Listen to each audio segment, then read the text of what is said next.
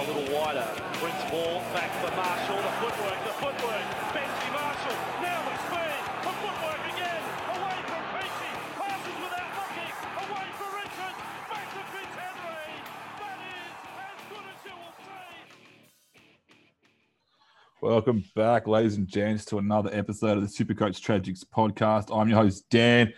Tonight, we're blessed with another special guest this week, host of the Dual Position podcast, SC Whisperer. Whisperer, mate, welcome aboard, mate. Thank you for having me on. Hopefully, we are all doing well. Yeah, well, not as well as you, mate. I've seen your ranking. It's a lot higher than most of ours, mate. So, yeah, definitely a lot to brag about there.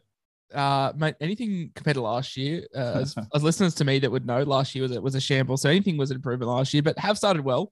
We're currently 641. A little bit of a slide last couple of weeks, but thankfully the slides have only been like 30 or 40 spots. So a couple of poor weeks, but hopefully the boys bounce back.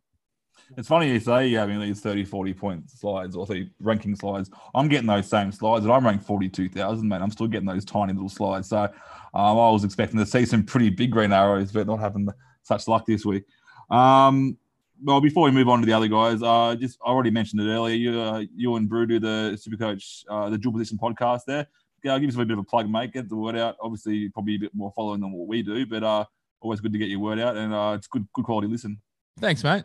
Yeah, so I guess I am the founder, I don't know, of the Dual Position podcast. It was just originally a solo mission last year with myself under the SuperCoach Whisperer handle, but yeah, brought Brew on, and it's been going great guns. Like I'm sure you boys all know, like the amount of hours that we all talk SuperCoach just in our group chats, and then pluck Brew out, and it's just been great, and a lot of good feedback around that, which makes me happy. And then obviously having a decent rank helps to promote it too. But yeah, the Dual Position podcast, find that on everywhere, YouTube, all the podcast platforms, and we're there 3 times a week. So check us out.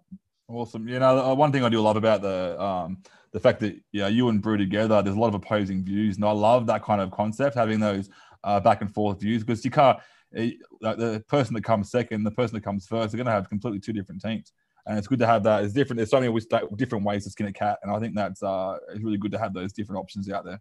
Yeah. Obviously, the podcast has quite a decent following, which is always nice. And I think the beauty of that is Brew and I play SuperCoach in very, very different lights. We're both, I would say, decent SuperCoachers, but we both have very different ideas as to how to play the game and very different tactics, which makes for obviously good listening as well, because we both just have differing opinions, as you said.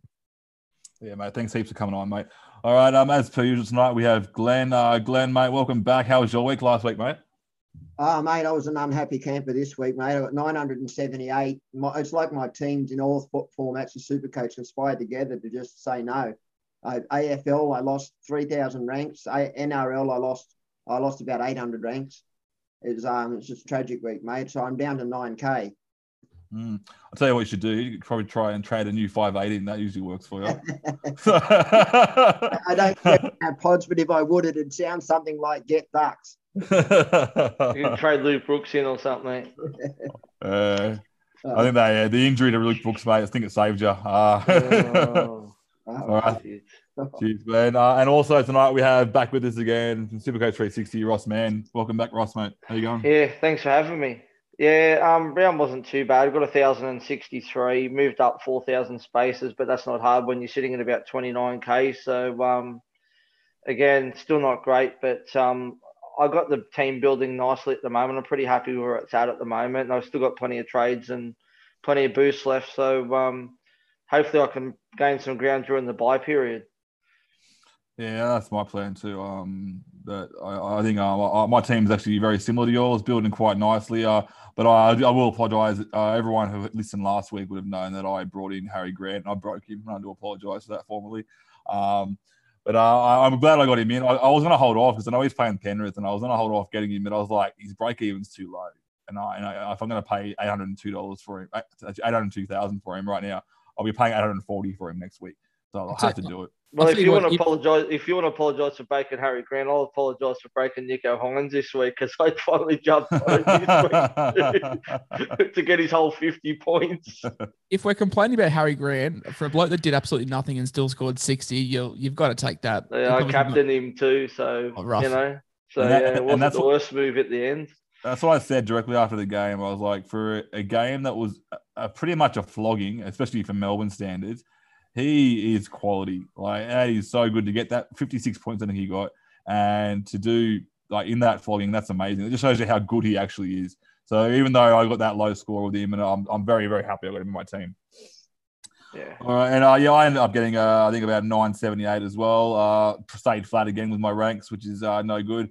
But I will shout, I am a head-to-head player, and I did win my major head-to-head, and I was actually against the guy winning the comp. So unfortunately, because I beat him, he's now second, and I'm playing the guy winning the comp again this week. So that's my own fault. So I should have done that.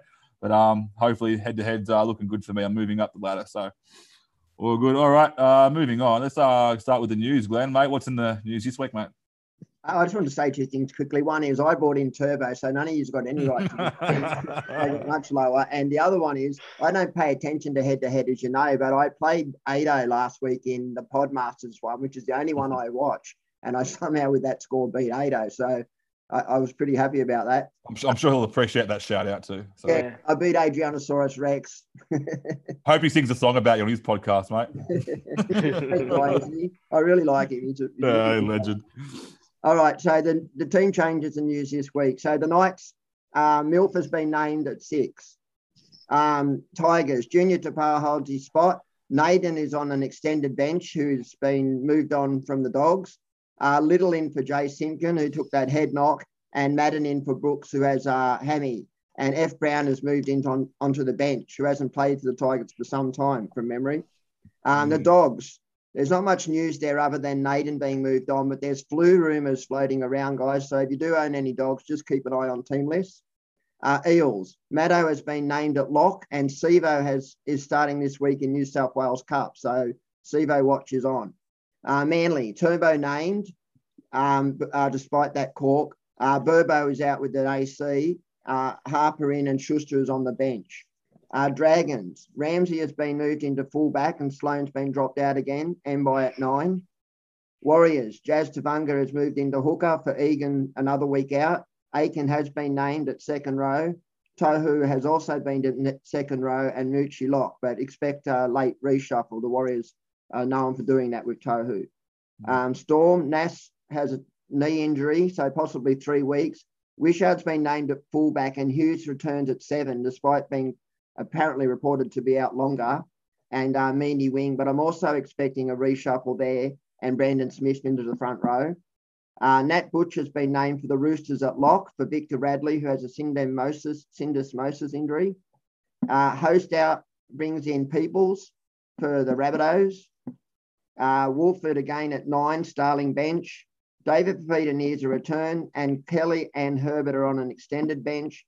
And the last one is Miller, the rugby 7 player, has been named a fullback for the Sharks. Hines has got back to his 7 position, and Graham is out at Teague Wilton at second row. Also, Finucane has a head knock and McInnes at 13. So Finucane won't back up this week. And just 3 other things I've written here. So everyone knows Barrett Stepsaw is pushed this week from the Bulldogs.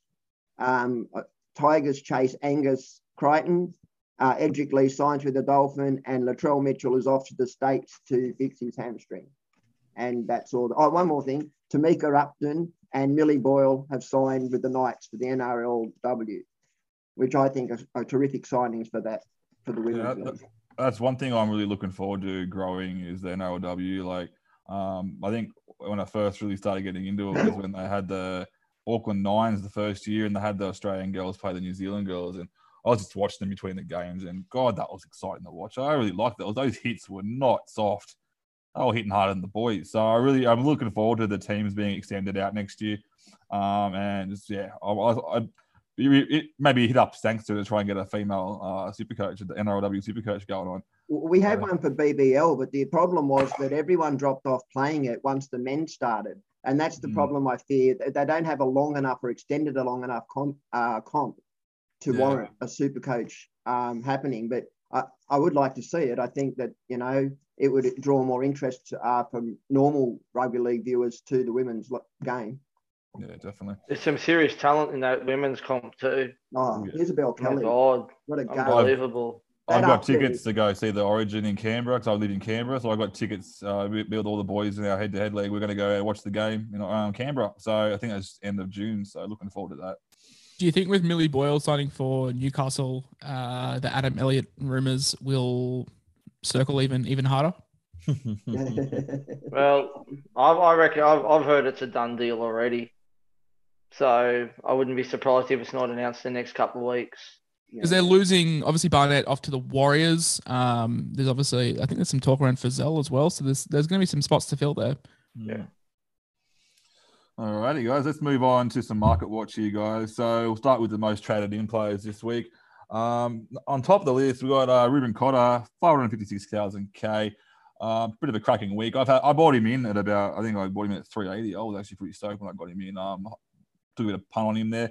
And it's kind of a double-edged sword for me where I want him to play good so he scores good, but now he's playing too good and he's actually playing his weight in an Origin jersey. I'll start with you, Josh. What are your thoughts on Cotter, mate? Would you bring him in this week? Yeah, I'm undecided. I brought him in round 3 or 4 for probably the same price as what you did, and he was sort of my little sneaky play to get me through Origin, and now he's become a household name, which is great as a Queenslander myself. Brew and I were discussing this last night, actually, and I'm very undecided if he's a bring in. Like, if you view him as a keeper, which I think Brew and I do, then I can understand bringing him in because it's a trade. He's got a fantastic duel.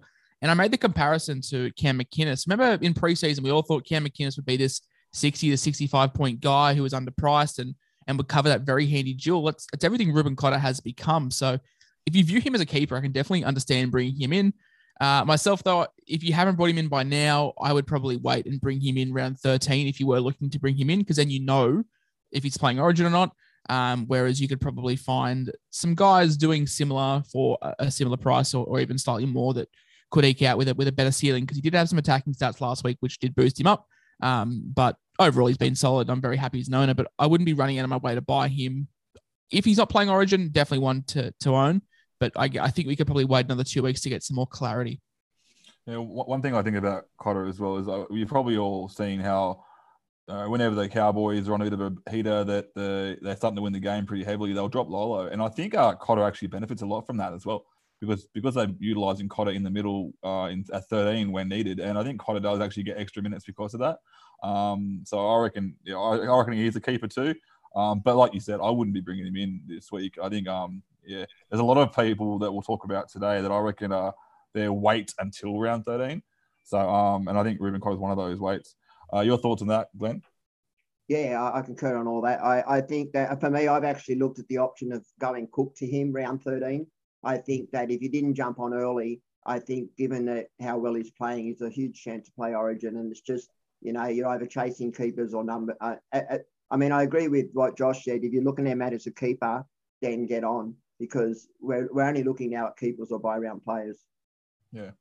And the other thing as well is if you do wait that few weeks there, he's not like that guy that's going to score your 120s and 130s. So his price isn't going to go up dramatically. So you might pay a little bit extra for him for that wait, but not enough to really warrant worrying about waiting a week.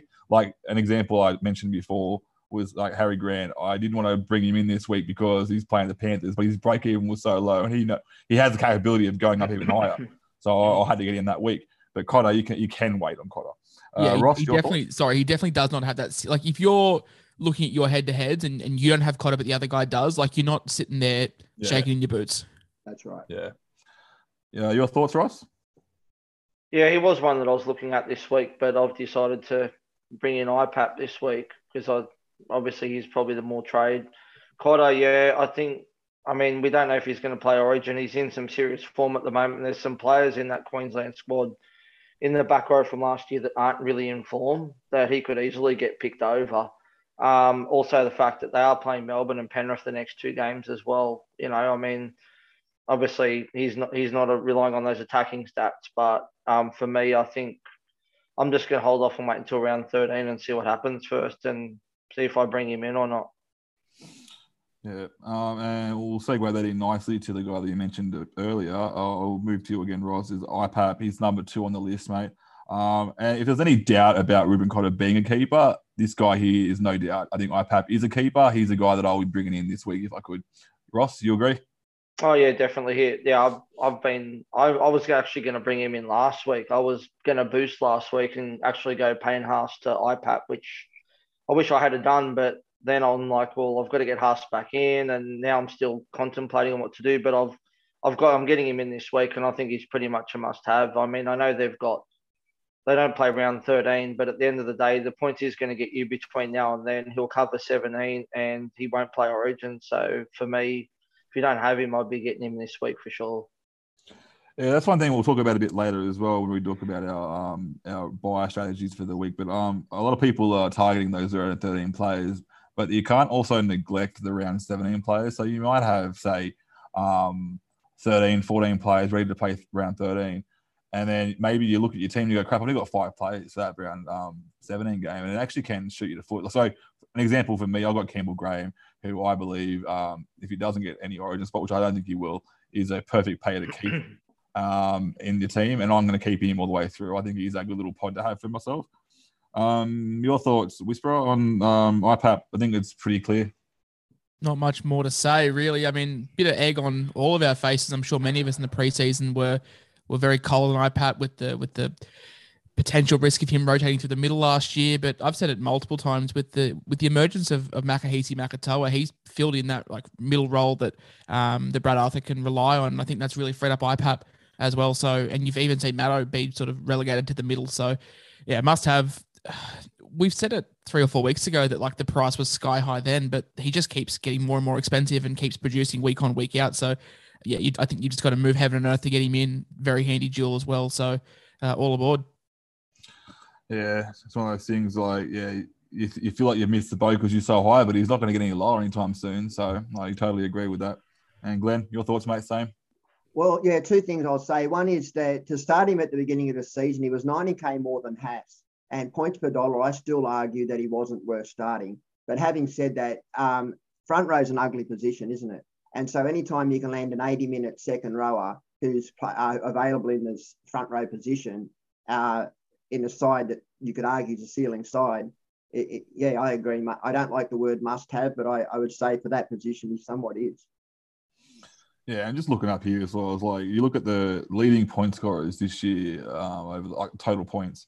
You got Nico Hines up top, Puppy second, and then you got IPAP third. He's the third highest scorer this year. So definitely, I haven't got him, and I'm gonna like he's so expensive. I'd have to sell another gun that I have to get him, and I just can't bring myself to do that. So unfortunately, my plan would be in round 17 when I try to get those nuffs that play around 17 to nuff for the rest of the season, is to free up cash and get him then.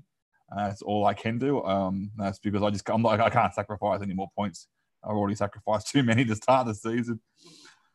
Alrighty, next on the list, and I'm sure we'll disagree. I'm sure I disagree with this trade completely, and that's Joey Manu is third most traded in. 4,795 people have traded him in this week as of this afternoon before this recording. Ross, your thoughts on bringing Manu in this week? I wouldn't be bringing him in this week. I would be waiting until round 13 to bring him in. But as we just discussed before the pod, they've got a pretty tough draw coming up too, not just the next couple of games before 13, but after Origin as well. They've actually got quite a tough draw. So, yeah, I'm a bit skeptical on him. I'm probably looking at bringing in either Garrick or Manu, and I'm probably just going to go for Garrick over Manu just for the fact of Manly's draw. And yeah, I don't know, but I like Manu when he plays fullback. But I had him last year for most of the season. He did well for me, but I'm not too sure about it this year. I'm thinking that, Garrick might be the better go. Yeah, I agree with Garrick being a better go there. Your thoughts on that, Whisper? Yeah, I'm actually not a huge fan of this. I'm sure we're going to use this term quite often, but he's a guy that if you were bringing in, I'd be bringing him at round 13. Penrith this weekend, Sharks next weekend, Canberra in Canberra, round 13, and Canberra shouldn't be missing many of their troops. They'd be fielding a pretty full-strength side, you'd imagine. So Manu's quietly gone about averaging 68 this year, but it's just, I'm not too sure if I'm keen to pay $605K for a bloke playing in the centres. I'd rather pay that for a winger that's goal kicking, and obviously that screams Garrick if you don't own him. So Manu, I'm happy to give a miss. I'm not a huge fan of him being the third most traded in this week. True. Glenn? Yeah, I think based on draw, I wouldn't be doing it. But full disclosure, my daughter asked me today what to do, and she ended up getting Manu, and so she's probably listening to this saying, then what the hell, Dad, did you do? What are you doing? But look, she's trying to build numbers up to be strong for that round. And I think for what her side looks like, I think it's based on your side and how it looks. But I personally don't like, I think it's 2 rocks and diamonds for me. Yeah, exactly. 3 scores under 30 this year for a guy you're paying well over 600K for. So, And he's 3 games after round 13 are Melbourne, Parrot and Penrith too. Yeah, they got. So it's not ideal. It's not an ideal draw. Yeah, they had 7 games. And you don't want to be just bringing players in for round 13 just to have numbers. You want to be bringing players in that you're looking at keeping as season keepers. And I don't see him being a season keeper. Yeah. That's a great point. I did that exactly last year with guys like James Fisher-Harris and Regan Campbell-Gillard, just bringing in bodies for the sake of bringing in bodies. And you then stuck come around 2021 thinking, crap, like I don't have a premium option here. So I think Ross makes a really good point there. Don't bring in them for the sake of bringing them in for a reason. And Manu definitely is a season-long keeper, but the next 6 weeks don't really, and they're not ideal for me personally. That's what we actually spoke about on the pod last week. Was I mentioned that in past seasons, one of the mistakes that I've made is I've gone quality over quantity, whereas this year I'm much more looking at the quality of the numbers that I have in my side as opposed to just, you'll find yourself getting numbers that will get 20s and 30s, and what's the point of having that in your side because you've got to trade them out. So I agree with all that. Yeah, I think you touched on earlier, Ross, that comparing him to Garrick, and you look at Garrick's scoring potential over the entire bye period is a lot better than Manu. Like Manu probably outscores Garrick in that round 13 match. But you got to look at it as more of a long game, and I think Garrick outscores Manu over that 4 or 5 game period there. When Turbo is back, he goes to the wing and where he gets those tries. So I think it's just it's a smarter play. I was trash talking Garrick at the start of the season, but I'll happily eat my words because he's definitely gone back to that a high ceiling winger outside Turbo where we all knew. So I did say that Tupou would average more than Garrick this season, and I think I'm pretty not too far off at the moment actually. On that Garrick Manu debate, look, Garrick does have Parramatta and Melbourne this week and next week. Not ideal, but Manu, as we said, has Penrith and the Sharks. And then Garrick's draw is the Warriors, the Tigers, the Cowboys, Melbourne in 16, Newcastle, St. George, like basically from that like round 13 to round 19 period. And one of them will be getting an extra, conservatively, 8 to 10 points a game just in goal kicking. So yeah, and especially from a head-to-head perspective, I wasn't sure if it was your podcast I was listening to, Whisperer, but we talk about as a head-to-head, you try to target those players that are also the good matchups in round 21 to 24. And that's what I'll be looking at. And I think Manly have actually a pretty good draw between 21 and 24 from what I can see. So I think Garrick's that guy that you'd keep for the rest of the year and also be that point of difference that you're playing against in your head-to-head finals. So Parramatta, Titans, Sharks, Raiders, Bulldogs, 21 to 25. So especially in your 24 and 25, depending on how your league is set up for your grand finals, Canberra at GAO and the Bulldogs away in basically could be your grand final week. Yeah. Well, I'd be waiting till round 13 to bring either of them in, given the draw that they've both got for the next 2 games. But I'm only presuming that people are getting rid of Xavier Coates and going to Manu or going to Garrick or something like that. That's all I'm thinking. But I can see why. But maybe just hold Coates and ride the ups and downs until round 13 and get his rocks. You know what you're going to get with Coates. He's going to get you 30 or he's going to get you 130. Just how he is. Yes. All right, let's move on to the next one then. This one's going to probably cause a bit of debate as well. Is Ryan Madison? He's been killing it at the moment, and I will agree. I'll put my thoughts on this first. Now that he's starting, is it weird that I actually more worried? Because I found that when he was on the bench, he had secure minutes. They were replicated every single week. He'd come on and he'd play the 55, 60 minutes, and it was always very secure. What is Brad Arthur's plan with him now that he's starting, with Brown on the bench there as well? I'll go to you, Whisperer. What are your thoughts? I know you spoke about this at your podcast, but what are your thoughts on Maddo? Yeah, I was very against Maddo. I thought we were paying sky-high dollar for him. And then I went back and had a look at the price change calculator. And although 660K is overs and we are paying up front for him, if he goes on to average 60, we're only losing 80K off his peak, what it is right now, which isn't a massive drop. I think his minutes stay kind of the same. I think Nathan Brown was playing between 50 to 55 minutes a game and Maddo was playing 55 to 60. I think that stays the same. The question is, can the attack stay up? That's the biggest thing. I don't think Maddo is a shot to be playing Origin unless a disaster happens and a few injuries occur. So he's a number for around 17, is what you were touching on before, potentially building for that 17 rather than prioritizing 13. I do worry about paying the 660, but hell, even if he averages 1.1 to 1.2 ppm, he'll still get you a 62 to 63 average. And I've kind of come 180 on this, and I am keen on bringing in Maddo. Very nice. Your thoughts, Glenn? Yeah, well, so let me give you what I think here. The fact that he was playing, when he was coming on, he was running at tied defenders, and players that play less minutes against tied defenders, their PPM tends to be a little higher. I agree with you that he will play the exact same minutes. I just don't know if his output attack-wise, his plus, will be as high.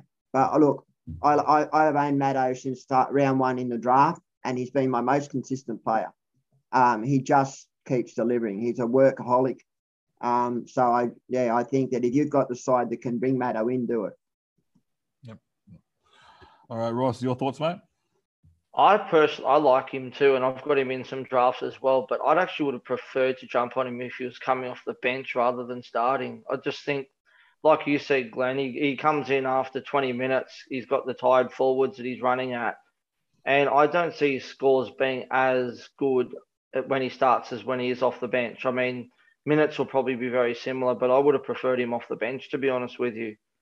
I know it's very weird to say that you prefer to buy a player off the bench than him starting, but I just think you worry about his head knocks, and stuff like that too. He's had a bad history with them too. So, yeah, I'm very tempted by him, but yeah, I just can't get him into my team. If I said to you though, Ross, I can give you a guy that's going to have your floor of 60 with the upside of 110.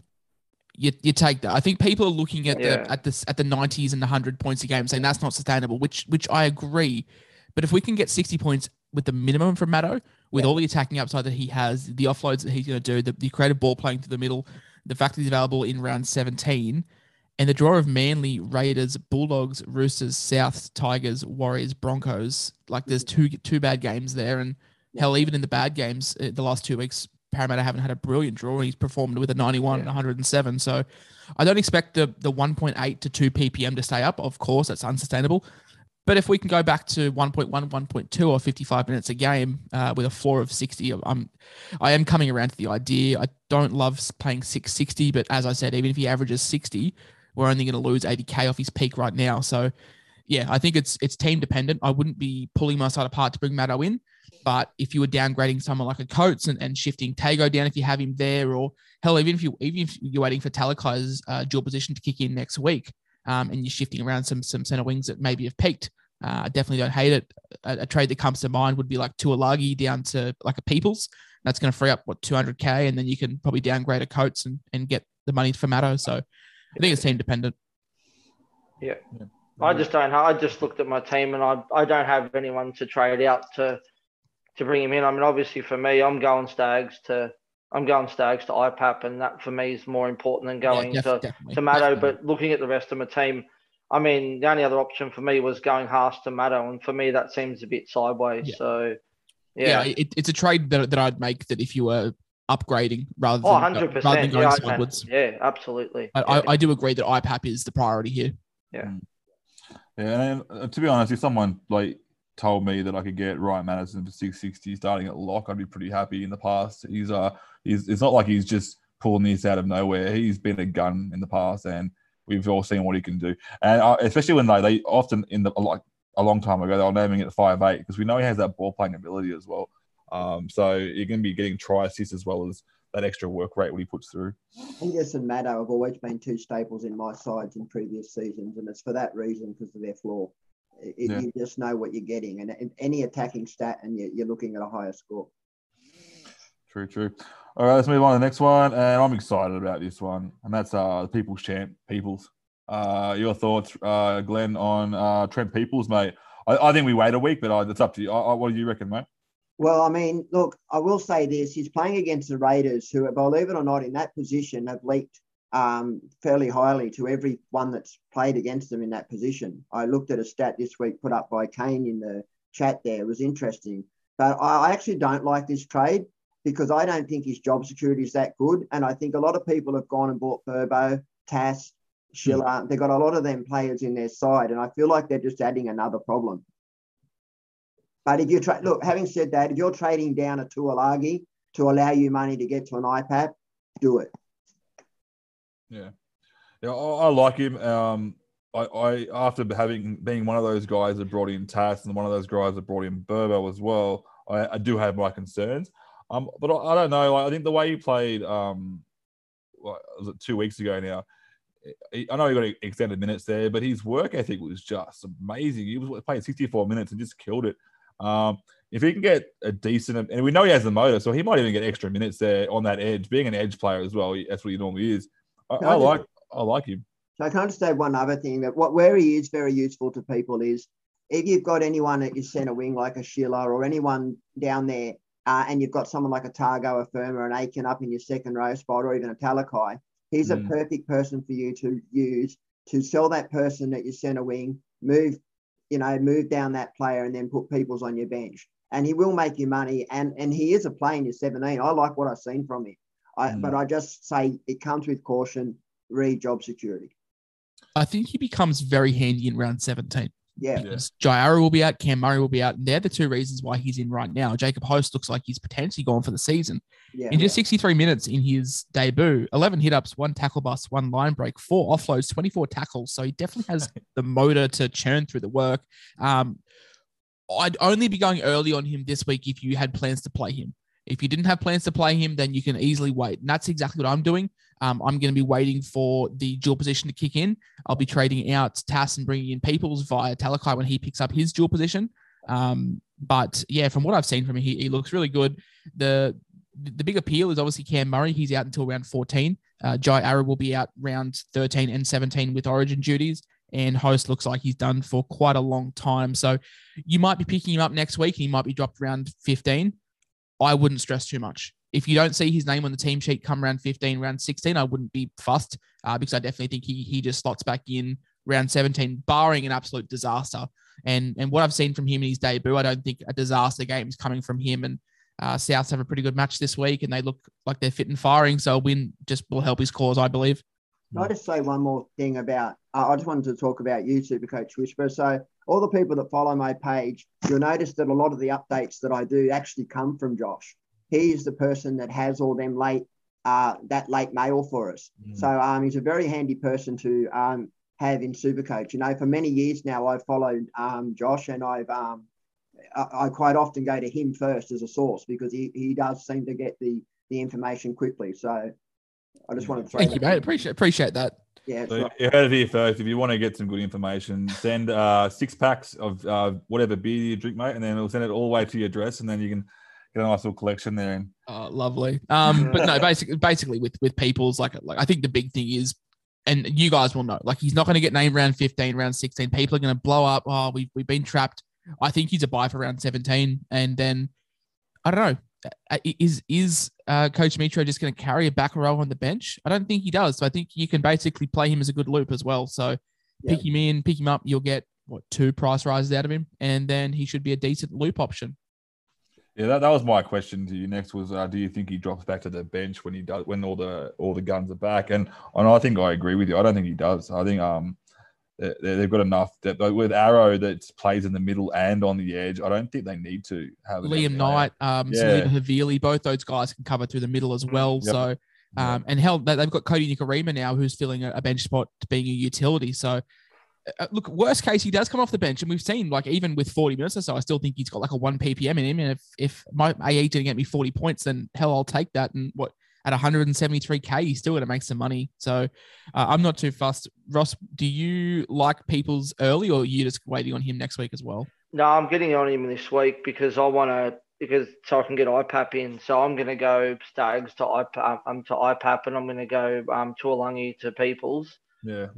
And that'll free me up some extra cash too for next week. So that's the only reason why I'm going early, is just so that I can make that trade. Tuolungi is back to the bench. I don't know whether that's going to be good or bad. I don't know, but I just want to get it done and get IPAP in. That's my priority. Otherwise, I wouldn't be getting him in this week. But yeah, I agree with you, Josh, about what you're saying. I don't see him being on the bench 15 and 16.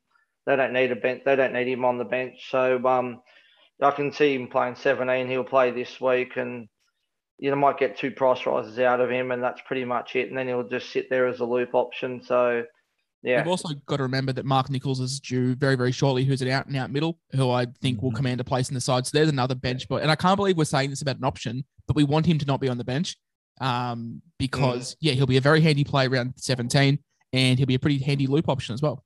Yeah. Definitely. All right, guys, that's top 5 there sorted. So let's talk about the next ones, the bottom 6. We'll just brush through them there. One that I think I agree with this. I didn't agree with it about 5 weeks ago, but he's proven me wrong, and that's Big Billy Kickout. I really like what I've seen from him. It's showing. I think he's getting a lot of extra minutes at the moment. And I think he's putting that extra effort in. I think the coach is working him pretty hard now that he's gone next year. Your thoughts, Glenn? Well, he's playing 80 minutes. The problem always for Kickout was the minutes, wasn't it? Yeah. I mean, he does have a low floor. He is rocks and diamonds at time, but you're buying a player in a ceiling side who loves to play to that left-hand side. And when Kickout's on, he's on, So I don't mind this at 80 minutes. Yeah, one thing I will caution, or the one thing that puts me off a little bit is you're pretty much buying him at, he is rocks and diamonds, and he has been in the past, and you are buying him at 600,000, which is quite expensive for, if you think you're paying 600,000 for a potential 30 or 40, it can be a bit scary to do, but he has been proven to be wrong. So your thoughts, Whisperer?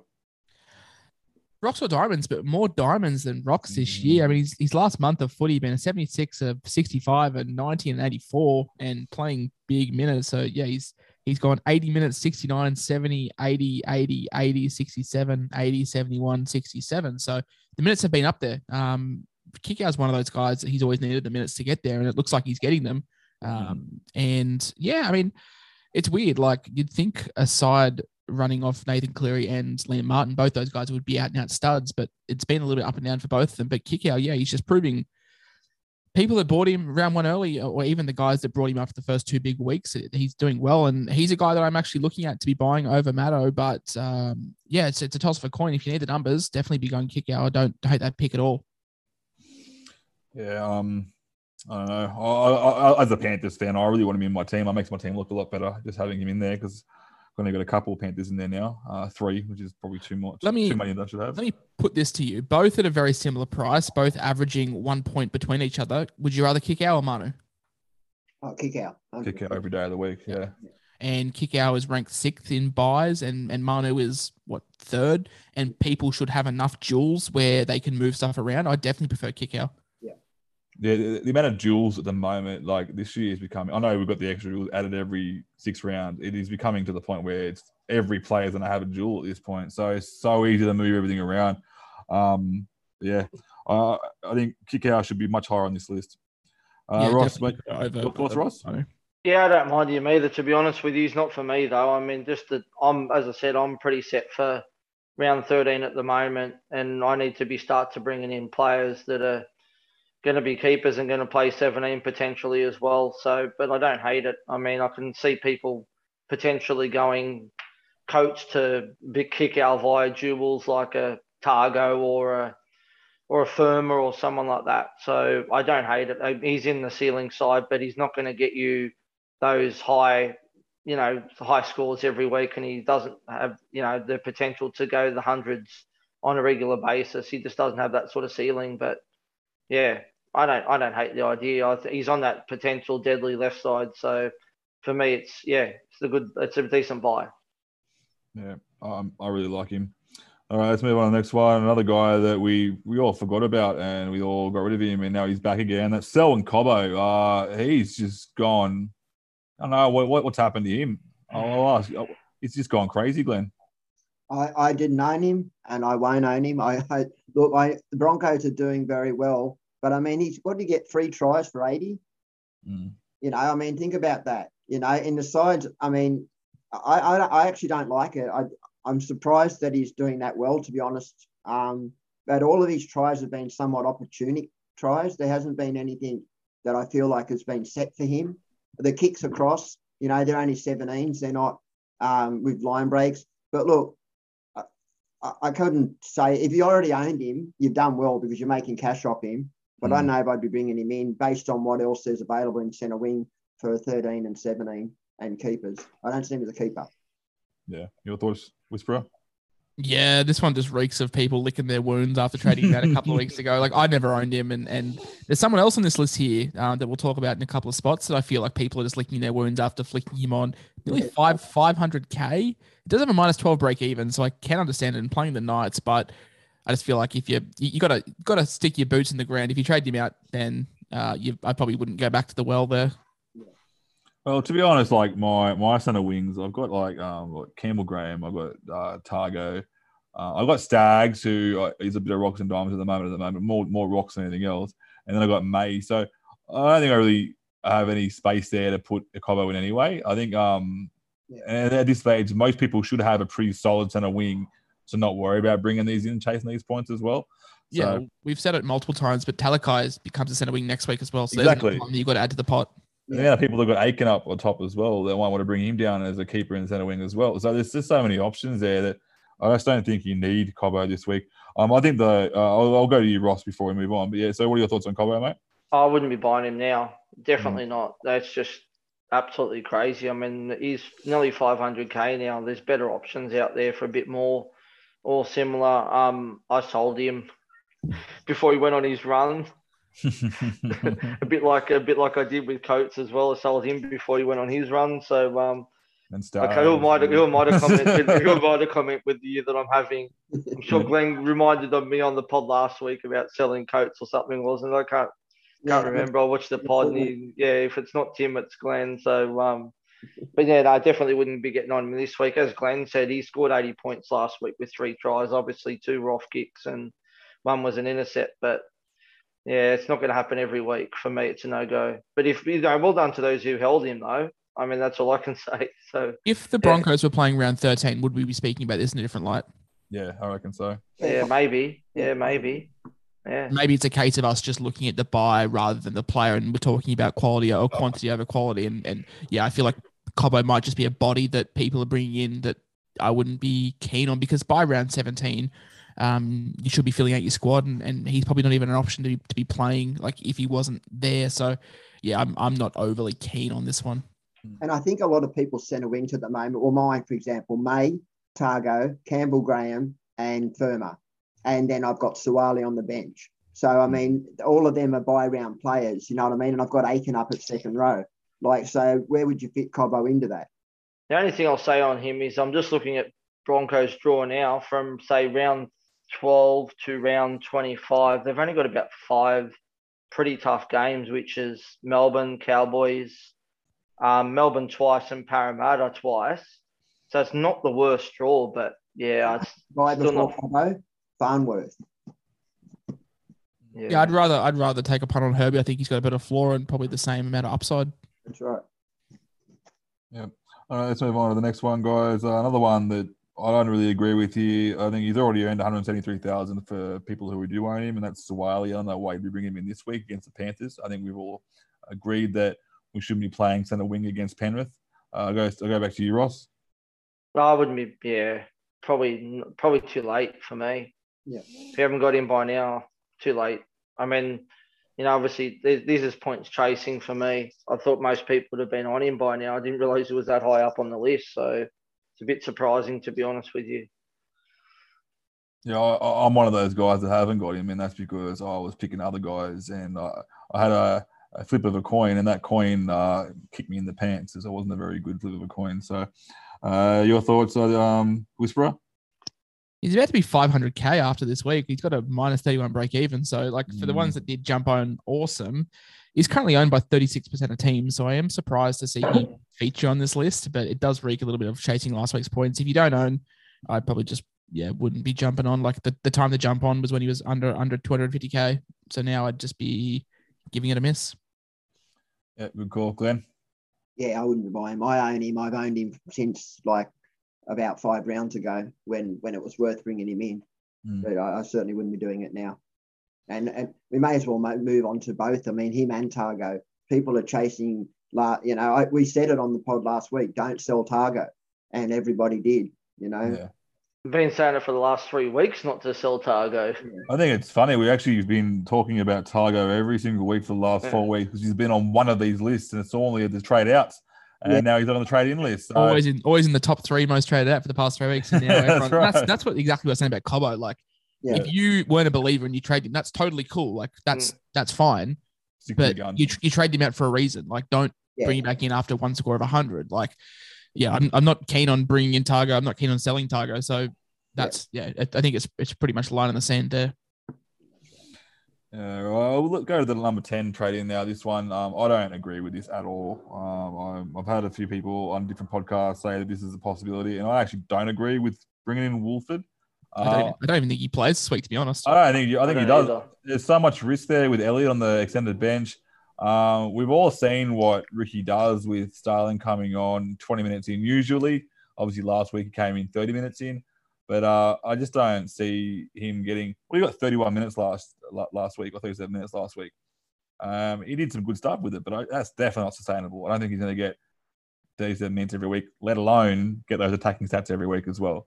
Your thoughts, Glenn? Ricky, oh, sorry. I was there you go. Quickly chiming in. Ricky has made it very clear that Starling is his guy off the bench. Yeah. He's had Frawley at 9. He's had Elliott at 9. He's had Wolford at 9. It is very clear that Starling is the 60-minute player off the bench. So that's not going to change. And I mean, Elliott looked outstanding when he played. Like, and Elliott can double up as a middle. Elliott is not stuck to play 20 minutes at 9. Like, Ricky can play him for 20 minutes at 9, play him for another 20 minutes through the middle, bench him for 10, 15 minutes after the break, and then come back on through the middle. I think Elliott just offers way more versatility for Ricky Stewart on his bench than Wolford can. And I wouldn't be surprised to see him not play this weekend at all. Yeah. You agree, Glenn? Well, actually, if you listen to what Ricky Stewart said last week, he said that the reason he's playing 60 is he doesn't quite think he's got 80 minutes in him yet. But he alluded to the fact that he will. So, I mean, it just tells me no. And I mean, I can't say it emphatically enough. Don't do it. This is a bad trade if you're bringing this guy in.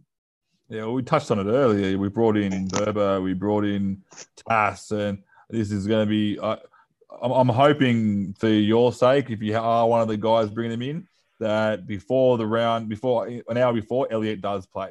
Because if Elliott doesn't play and he does play this week and you keep him in your team, you're going to be screwed next week. So I'm hoping for your sake, the ones out there trading him in, to do that. Ross, your thoughts, mate? Yeah, no, I don't like it.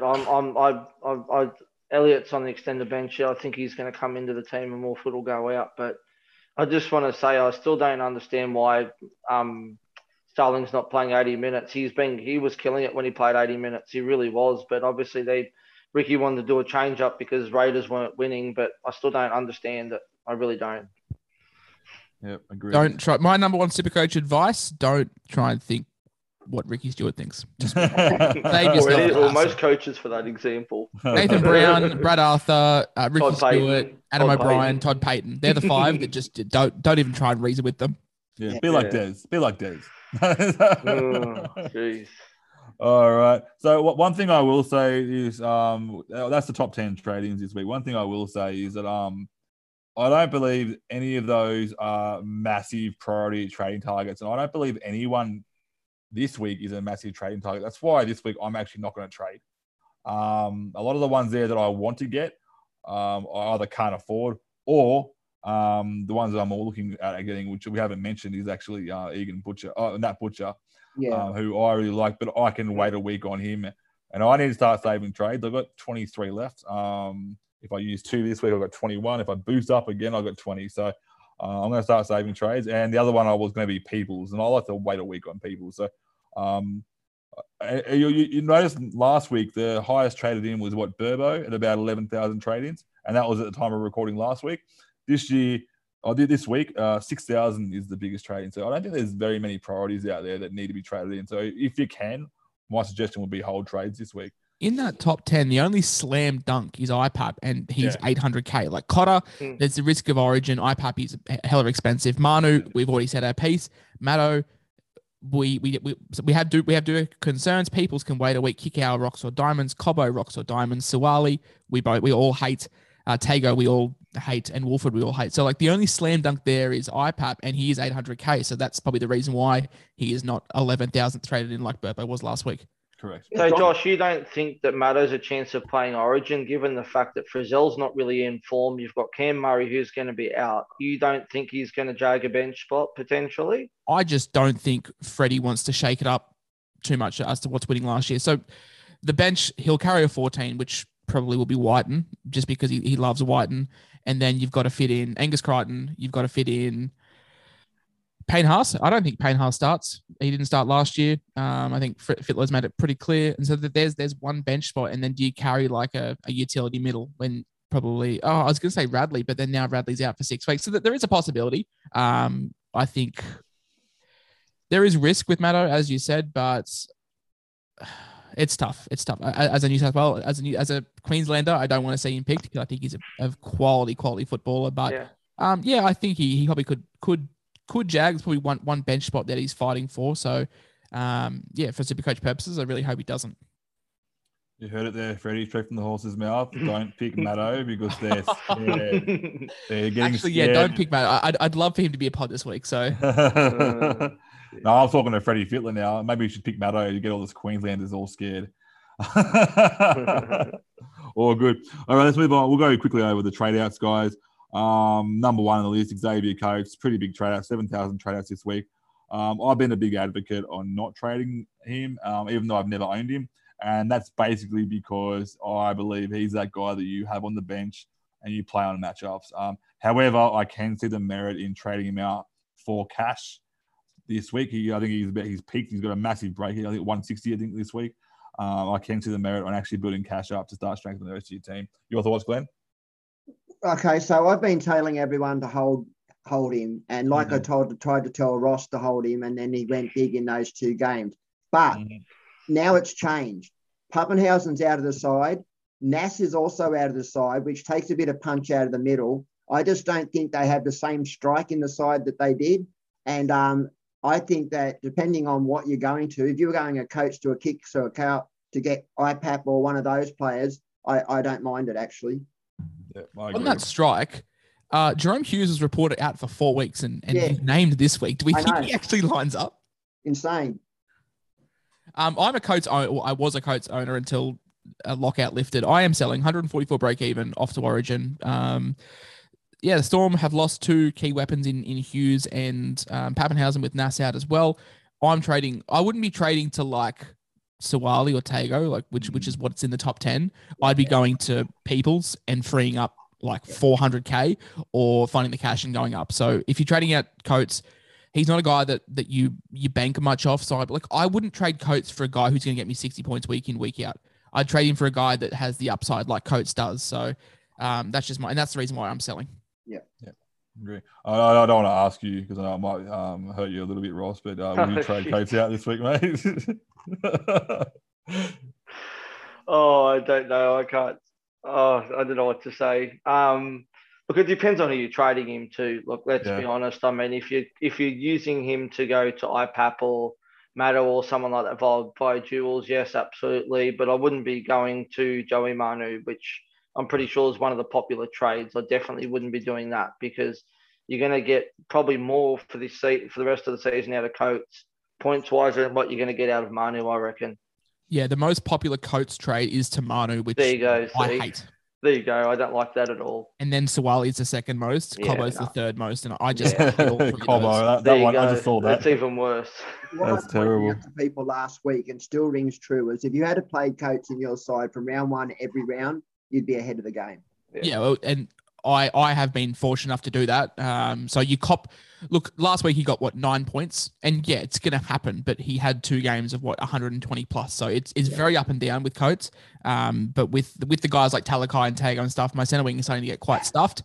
And probably upgrading to some of those gun 2RFs is where I'm heading down. And depending on the rest of the makeup of your team last week and your bench, you could have probably sat out Coates last week, given that Hughes and Paps were both out, and just sat him on the bench. I know it would have probably been a crazy play, but maybe not against Penrith. Could have been an option of just benching him for that week. Penrith stifled backs. You know, as a rule, you don't play centre wings versus sides like the Panthers. You just don't. I'll tell you what's funny though. I will say that when I won my head-to-head last week, the bloke that I was versing actually played Coates over Targo. I did that, but to be fair, Targo was in my 2RF. I had nowhere to play him. I was kind of forced to play Coates, but we still managed like 1,050. But yeah, against Penrith, in hindsight's a wonderful thing. He was. Well, we love hindsight.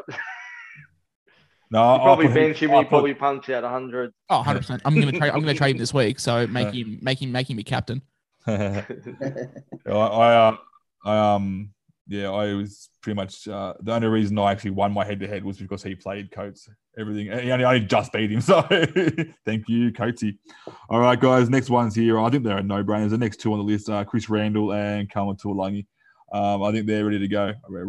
There's no point even talking about these guys. I think Kalma down is perfect to free up cash. Someone to Peoples. The trade that I was going to make this week, if I do, would have been two trades. It would have been Kalmar Tuolangi down to Peoples, and I've still got Leo Thompson in the front row. So I'll be going Leo Thompson to Butcher, moving Arrow up to my front row, leaving me to not have to be forced to play Max King, which is killing me at the moment. So I think that the only reason I won't do that trade this week is I need to save trades. However, I'm tempted to do it just so I'm not forced to play Max King. Can I just say on Randall, most people, I'm presuming, are trading into Ruben Cotter, right? Now, Randall's got a break even of about 33 this week, which he may only just get given the minutes he's playing. But for me, I would actually hold Randall for this week and see what happens with Cotter first, because Cotter's not going to go up a lot in the next couple of weeks. So maybe wait till round 13 to pull the trigger onto that trade, just because we don't know what's going to happen with him. Do you guys agree or not? If you own Ruben Cotter already and you're looking to move him up, sell Randall and then buy someone in your second row, I don't mind it. If you're actually selling Randall and Cotter, I don't like it. That's what I'm presuming that people are going to be doing that. Yeah, the most popular trade. The most popular trade is Cotter. That's what I'm saying. So for me, it's a hold. However, the third most popular is Randall to Matto, which slammed dunk. Yeah, that's fine. If you're going to go Randall to iPad or something like that via Cotter or something, yeah, I get it, but I'm not convinced on Randall to Cotter this week. No, but Brails isn't too far away. But as Dan said, I think the less time we spend on Cotter and Tuolangi, the better, because they're both pretty thin. I think the more juicy point here is number 4 on the list, which is Sifa Talakai. Yeah, I can't get behind. He's getting center wing next week, and he's not performing for a 2RF. But Nathan from the SuperCoach Guns made a really good point. Look at him as a center wing. Look at him as what he's doing at center wing, which for me, against the Titans this week, as a side that can leak points and Hines back at halfback, I just think the Sharks are going to towel them up this week. And Talakai, look at, what was he, 740K his peak? Mm-hmm. If you're going to sell him, that was the time to sell him, because he was never going to go higher than that. Just ride the wave. He's got a good enough base. He's not like a Coates. He has the same ceiling as Coates with a much better floor. I'd just be holding Talakai for basically the season.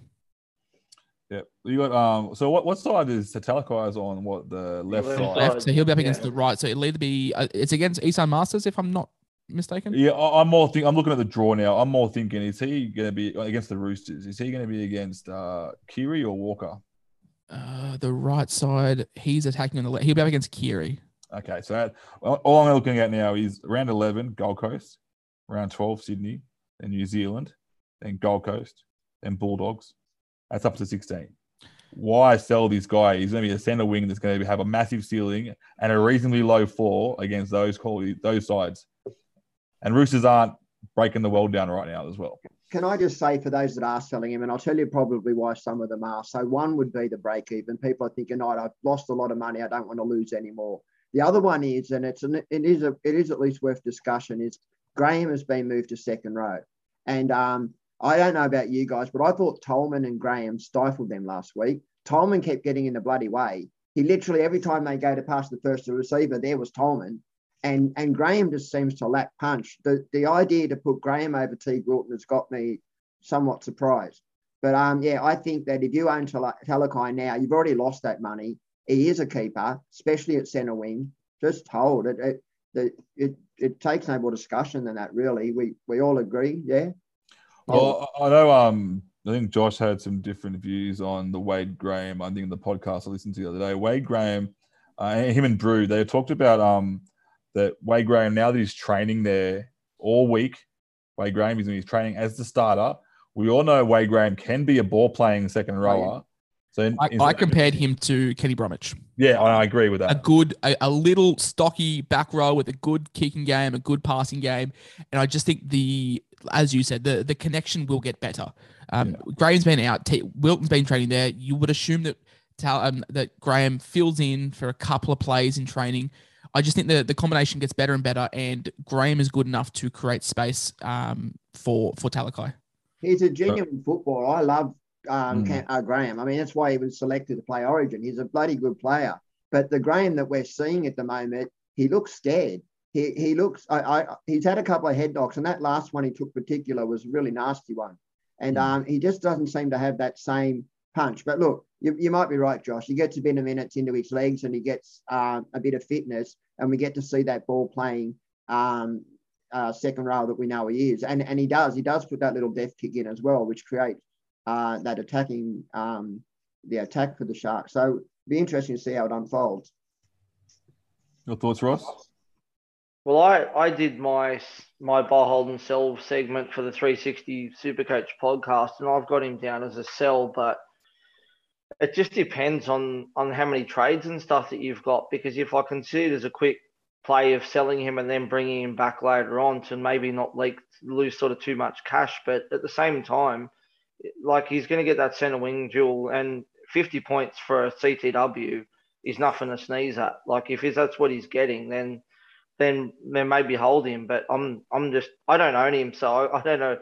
I'm looking to buying him in the next couple of weeks after he drops a shitload of cash and bring him into my centres. So the thing is that I always ask people when they're looking at selling guns is, who are you selling to? And there is only one person I would buy, and that is iPad. Yeah. And that is the only move that I would make for Talakai. Apart from that, I just hold it. I just write it out. Yeah. Yeah.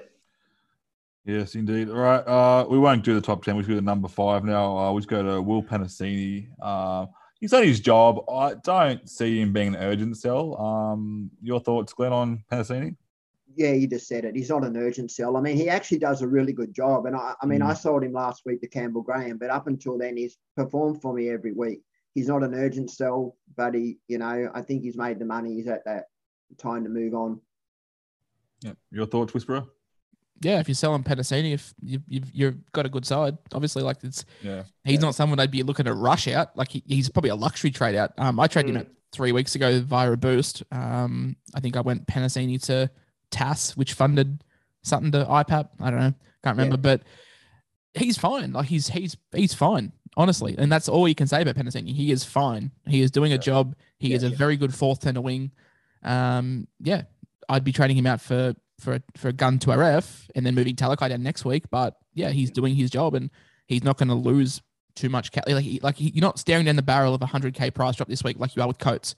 You know what I mean? Like if you're doing it for money, he's not going to lose a shit ton for you to really lose any value.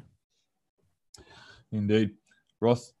Yeah, I'm with Josh. I think it's a luxury trade. It's not something you have to do. I mean, it depends on who you're going to trade him to. I mean, I traded him out about 3 weeks ago to Stephen Crichton, which hasn't been a bad trade, but who knows whether Crichton's going to play Origin or not. But yeah, it depends on who you're trading him to. I don't think he's a must trade out because he's still going okay. He's still scoring all right for them.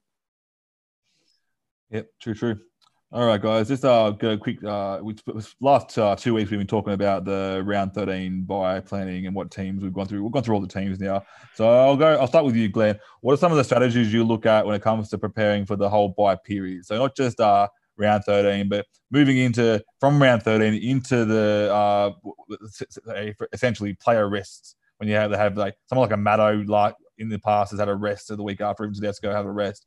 What kind of plans do you put in place, mate, for that? So one of the things I do is some of the buy-around players that I do bring in is I don't just look at round 13. I look at 14, 15, 16 to see what they're playing in between there so that I'm comfortable to play them, not just round 13, but right up until. You know what I mean? I don't try and bring in players just to fill a spot. In the past, I used to make the mistake of buying the player that was playing for the player that was out. And under the way we used to play years ago, it wasn't so bad because we used to nuff out on the second one. But I don't believe that now. I actually like the idea of just buying quality, not quantity. And that's pretty much the strategy I've used. I've got 13 at the moment. I'm bringing in Kickow, which gives me 14. And I've got 8 per 17. So I'm pretty well set. That I think the only other trade I might likely make is Cook to Cotter. But even then, I don't know if I'll do that. I'm pretty comfortable with the 14 I've got. Yeah, I think Cook to Cotter is pretty sideways. Unless Cotter does play that 13 bye, but like, and do you think Cotter outscores Cook for the rest of the year? Maybe. The reason I suggested that was Cook is one that can get rested after Origin. Yeah, so true. He is one whose minutes could reduce. Now you've got Cody there as well, so like Cody Nikorima, so there's another option that they can happily that's exactly right, and that's exactly right. That's what I'm afraid of. So that's why I'm looking at Cook. Grant, I'm not going to sell him. I just think that he's just leave him alone, and so I'm holding in those spots in Munster, Cleary. At the moment, I've got Turbo Hines at the back, and I've got Cook and Grant up the top. So a lot of those I'll be holding. Mm-hmm. Is there any strategy you put in place, Whisperer, that's been doing well for you in the past? Last year wasn't probably the year after me was doing well, but in previous years, I've looked at player A versus player B and taking out their scores. So, for example, if you're bringing in someone just to play the buys, add their 10-week scores plus the buy player, and then plus. So basically, like if you're losing, different story with Origin players. Like for example, if you went Turbo, I would write Turbo off from round 13 to 17, and if he plays anywhere in between that, that's a plus. But for example, like your international guys, like if you're looking between buying an iPad versus buying a kick out, look at their points from rounds 11 to 17. Yeah. And kick out might have more in round 13 because he plays there, but is it going to be more overall? And that would lean towards my thing. And that would stop you buying in place for the sake of buying them in. Last year, I went away from that. Like I said, I bought in guys like James Fisher-Harris, like guys like Regan Campbell-Gillard. And by no means are they bad buys, but rounds 20 to 21, 22, when I'm putting together my final side, and other guys have Haas and IPAP, I've got Fisher-Harris. You know what I mean? Like they're not terrible guys, but it's a trade in. It's two trades that weren't necessary. So like I am buying in Nat Butcher this week, who might be looked at as an unnecessary trade, but he's 15 points undervalued with his current price. So I can justify it there. Whereas buying in a guy who is, for example, a Manu, if you don't see him as a season-long keeper, it's two trades. You're paying $600K for a guy you're bringing in, then you're going to trade him out. Whereas Butcher, you bring him in for $350 and you trade him out for $550. You know what I mean? Like there's value there still. He can end up going to someone like a round 17 player that will be your keeper for that second buy as well. Well, my strategy with Butcher is to try and flip him to Haas when Haas's shoulder finally comes good. He's back playing good minutes for the run home. So that's, and look at and have future plans as well. Have an idea as to why you're bringing these guys in and what you're going to do with them. That's, I guess, my strategy. Cool. Glenn? I just want to add one more thing. So you just touched on what I actually was going to say was the most important thing about buys is to have a plan. You need to know what you're doing. Don't just buy, look, I need these many players and I'm getting them so that I've got that many numbers. And then you don't know what you're doing after that. Where I've been successful in SuperCoach the most has been through the buy periods. Usually when I come out at the end of the buys, that's where I tend to have gained my most ground. And it's because I've actually written out my side 17, round 17 side. I've looked at the draw post 17 as to what I want to get to. Do you know what I mean? So I know who's going to who already. Yeah, I get the question of, how many should I have for round 13, round 7? I hate that question. Yeah. I hate putting a number on it because I'm going to have 13 to 14, but I might have 9 guns and you might have 6, and you might have just 6 players that are just garbage. You know what I mean? Like, don't focus on getting 13 players. Focus on getting the best 10 players, because your best 10 might be better than some guys' 13. That's right. Yeah, well, I think if for example, if I get 14, there's a couple of guys on my team now that I'm not trading out. I don't need to trade them out, but they're playing that 13. I could have 14 players, and I'm going to have a Cooler and a Valia in my team. And those, like, I'm not trading them out because they still are points, but I definitely wouldn't be bringing them in because that's like a 13-point score there for my center wing, which is just unnecessary. I guess for example, like someone like Cody Walker, I bought Cody Walker in 3 weeks ago because one, I saw him as a season-long keeper because when he finally pulls his finger out, he'll be good, and he's finally coming good, and he plays round 17. I'm not buying him just because he plays round 17.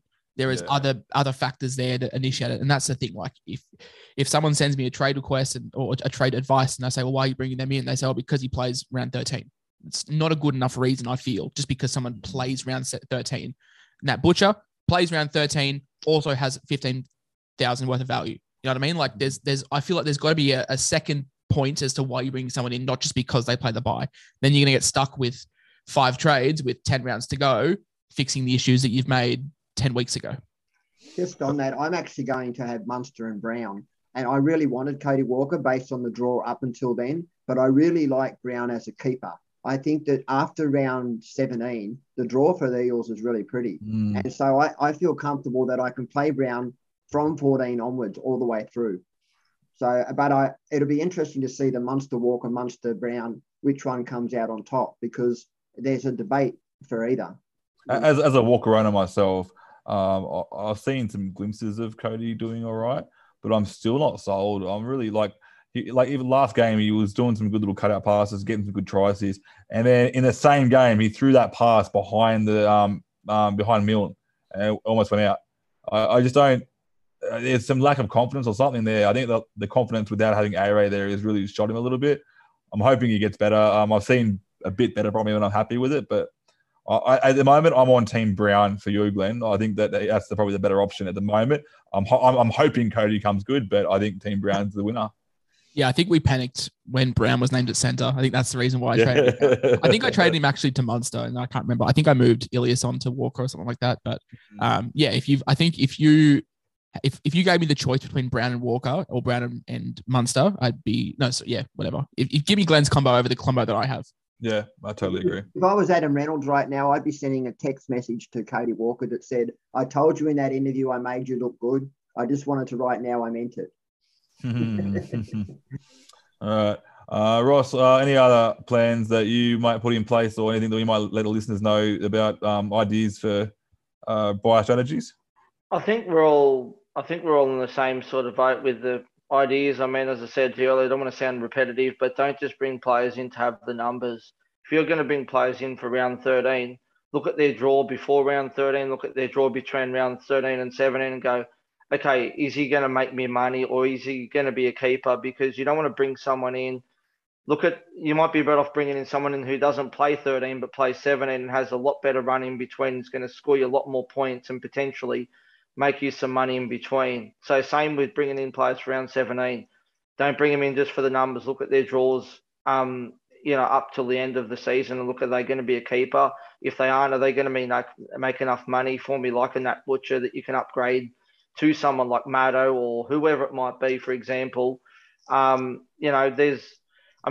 year I picked up a lot of ground during buy period by picking up some pods as well. So it depends how you want to go. Like, people laughed at me when I jumped on Will Kennedy just before buy period last year, and he absolutely killed it for me. So you just got to, there's options out there. I mean, just depends on, what you want to do. I think Ross makes a good point. Round 17 for me is way more important than round 13 because guys you bring in for 17, you're kind of holding until 25.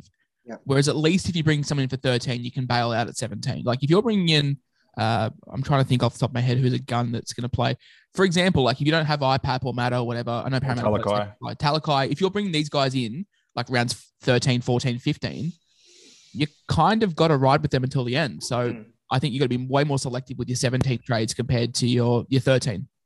If you have a look at the second buy for round 17, there's a lot more better players that you can bring in than over 13 that are going to be season keepers, like Jerome Hughes, Mitchell Moses. Like there's so many better options for 17 to bring in, and I would be looking to stack up 17 more than what I'd be looking to stack up 13. There's just not many options to bring in the way I see it for round 13 with the games that are being played. And if you are going to buy players for round 13 that aren't keepers, make sure they're making money so that you can move them on to 17 keepers. Yeah, that's right. Well, one thing I will say, this is a strategy that I think is very viable as well, especially because I mainly am a head-to-head player. And that is essentially, like you touched on it earlier, that 17 is probably the more important round to have your solid team. So I'm happy to forego round 13 and build my 17 side. Now, this way I'm getting a head start on my final team than everybody else. While everyone's getting that round 13 team up, my head start, I'm building my final team. Yeah.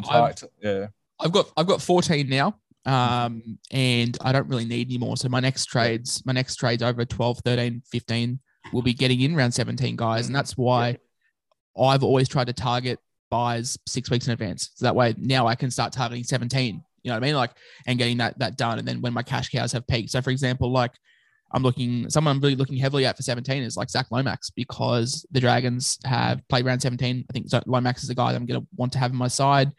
Even someone like Tony Staggs, if I want to bring him back in, like there is some better options in 17. So if you can, it's a bit late now, but if you have your 13 side finalized, you can start targeting 17 earlier while everyone else starts to scramble. Yep, I like it a lot. All right, guys, that pretty much about wraps everything up about our buy strategy. Let's talk trades, guys. Glenn, what trades are you making this week, mate, if any? Yeah, well, so I'm making two. I'm bringing in IPAP this round, and I'm bringing in Kick Out. I'm doing that quite controversially. I'm selling Turbo to do it. I know people probably don't think that's a smart trade, but what I saw last week I really didn't like, not just from Turbo, but from Manly alike. Look, I can't get to IPAP any other way. I looked at going to Tuolagi to people and then Josh King to him. I was just short to do it. Yeah, people probably think it's a silly trade, but I'm quite well. I've still got Hines down there and Taith, and I've still got Cleary up there. So I'm still in a good position. And I still think I can pick Turbo up rounds after round 18, for a much cheaper price. Yeah, he's definitely on the decline. I'll ask, is Turbo a season-long keeper? Genuine question. Like at fullback, is he in the top two options? Well, he usually is, yes. But is he now though? Like you have Hines and I don't Papenhuyzen. think so. I don't think so. No, I don't think so either. No. Yeah. No. Yeah, I'm stuck with him. Even the way the Roosters are going at the moment, Teddy's looking more of a keeper over Turbo this year too. So bad because I talked Rhodey into getting him, and I kind of feel like I helped you along that way too, Dan. And I made my mind up, mate. When you told me you talked Brody into getting him, I already made my mind up on that. So good. You have clear conscience, mate. Just make sure you pray to give Brod a call for a welfare check. Oh, mate, I have improved his numbers, but he's still not talkative Brod at the moment. All good. All right. What trades, if you're willing to share, Whisperer, what trades are you looking at making this week? No, mate, top secret. No, look, we're going Coates out, and we are going Jai Arrow out. I know that Jai Arrow's been picking up more minutes, but the way my team's structured, he's actually not in my playing 17. So no point really holding him. So Arrow out and Coates out, and we're bringing in Nat Butcher, as I've discussed a couple of times, and we're also bringing in Ryan Madison. Kind of locked on that. It'll be between him or Kick Out, but I'm thinking I'm just going to go towards Maddo because I don't need the 13 numbers. So bring in a guy for 17, and then next week we'll bring in the Peoples and we'll move Talakai down. So that'll be handy. Then we're kind of done with trades. Awesome.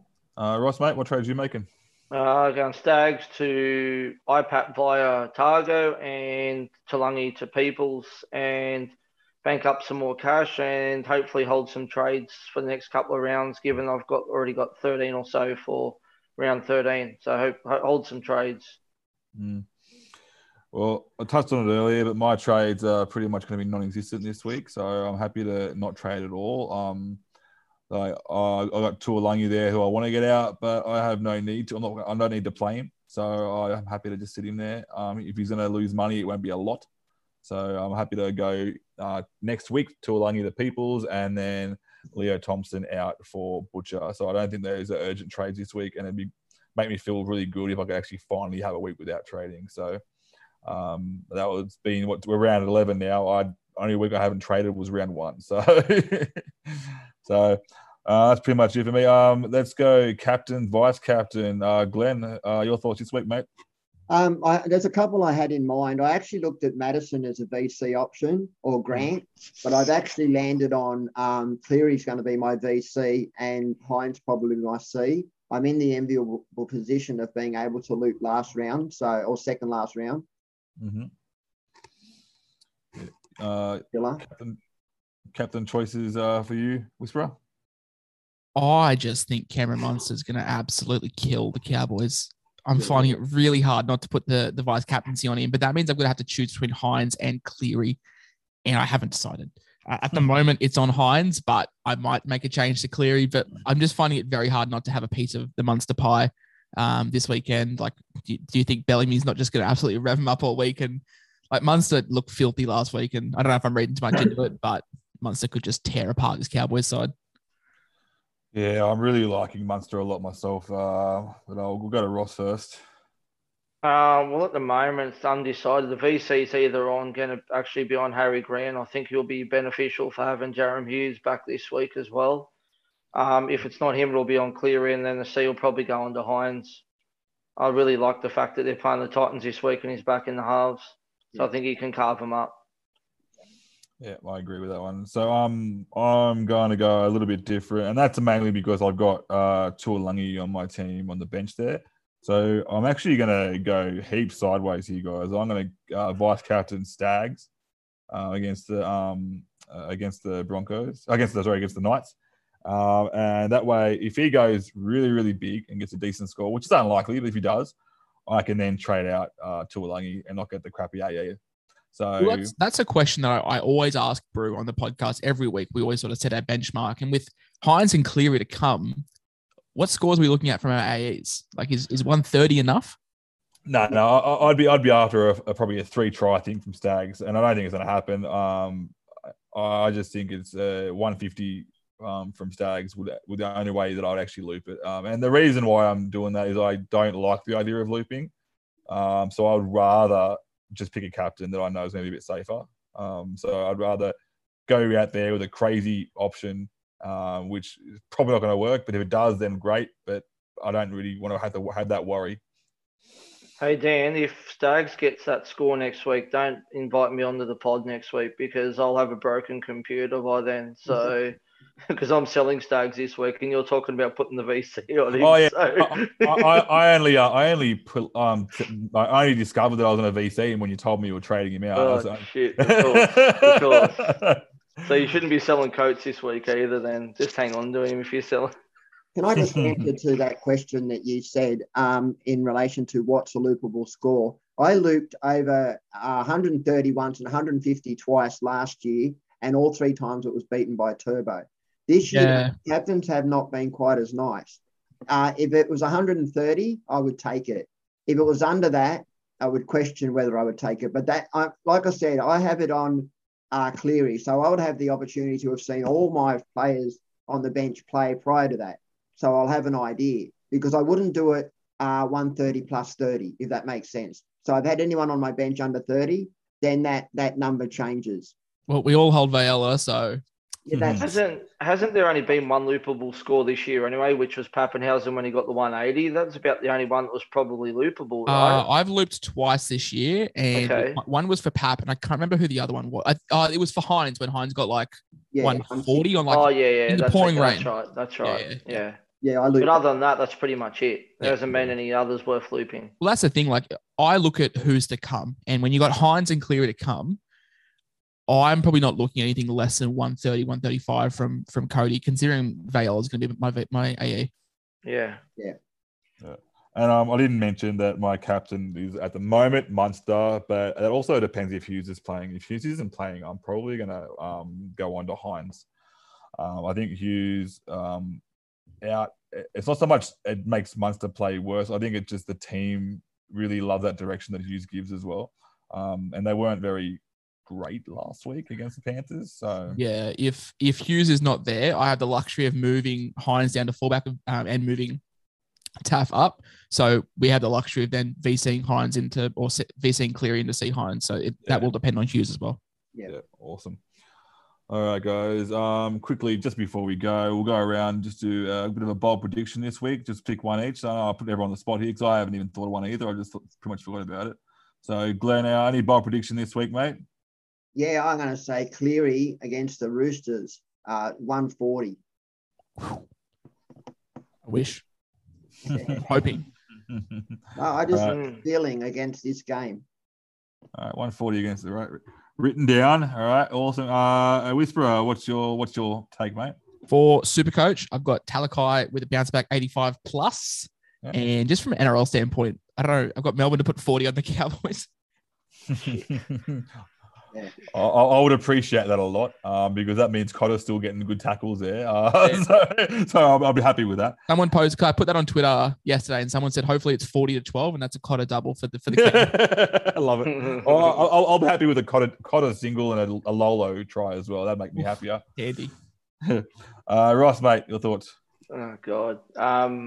Can I say that neither player for Dogs or Tigers are going to score more than 50 SuperCoach points?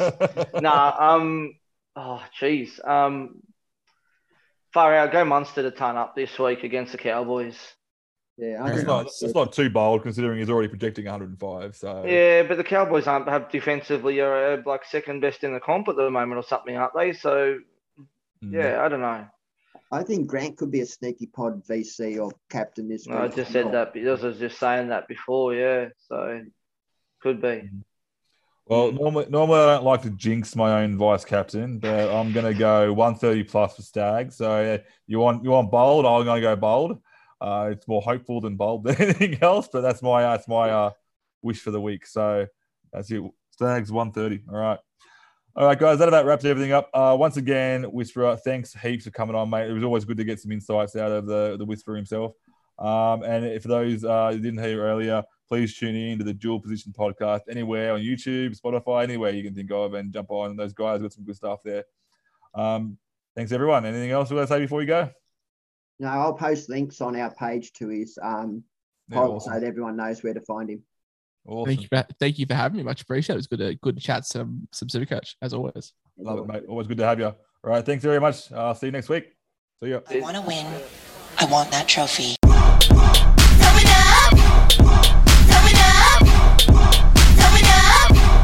I want that trophy.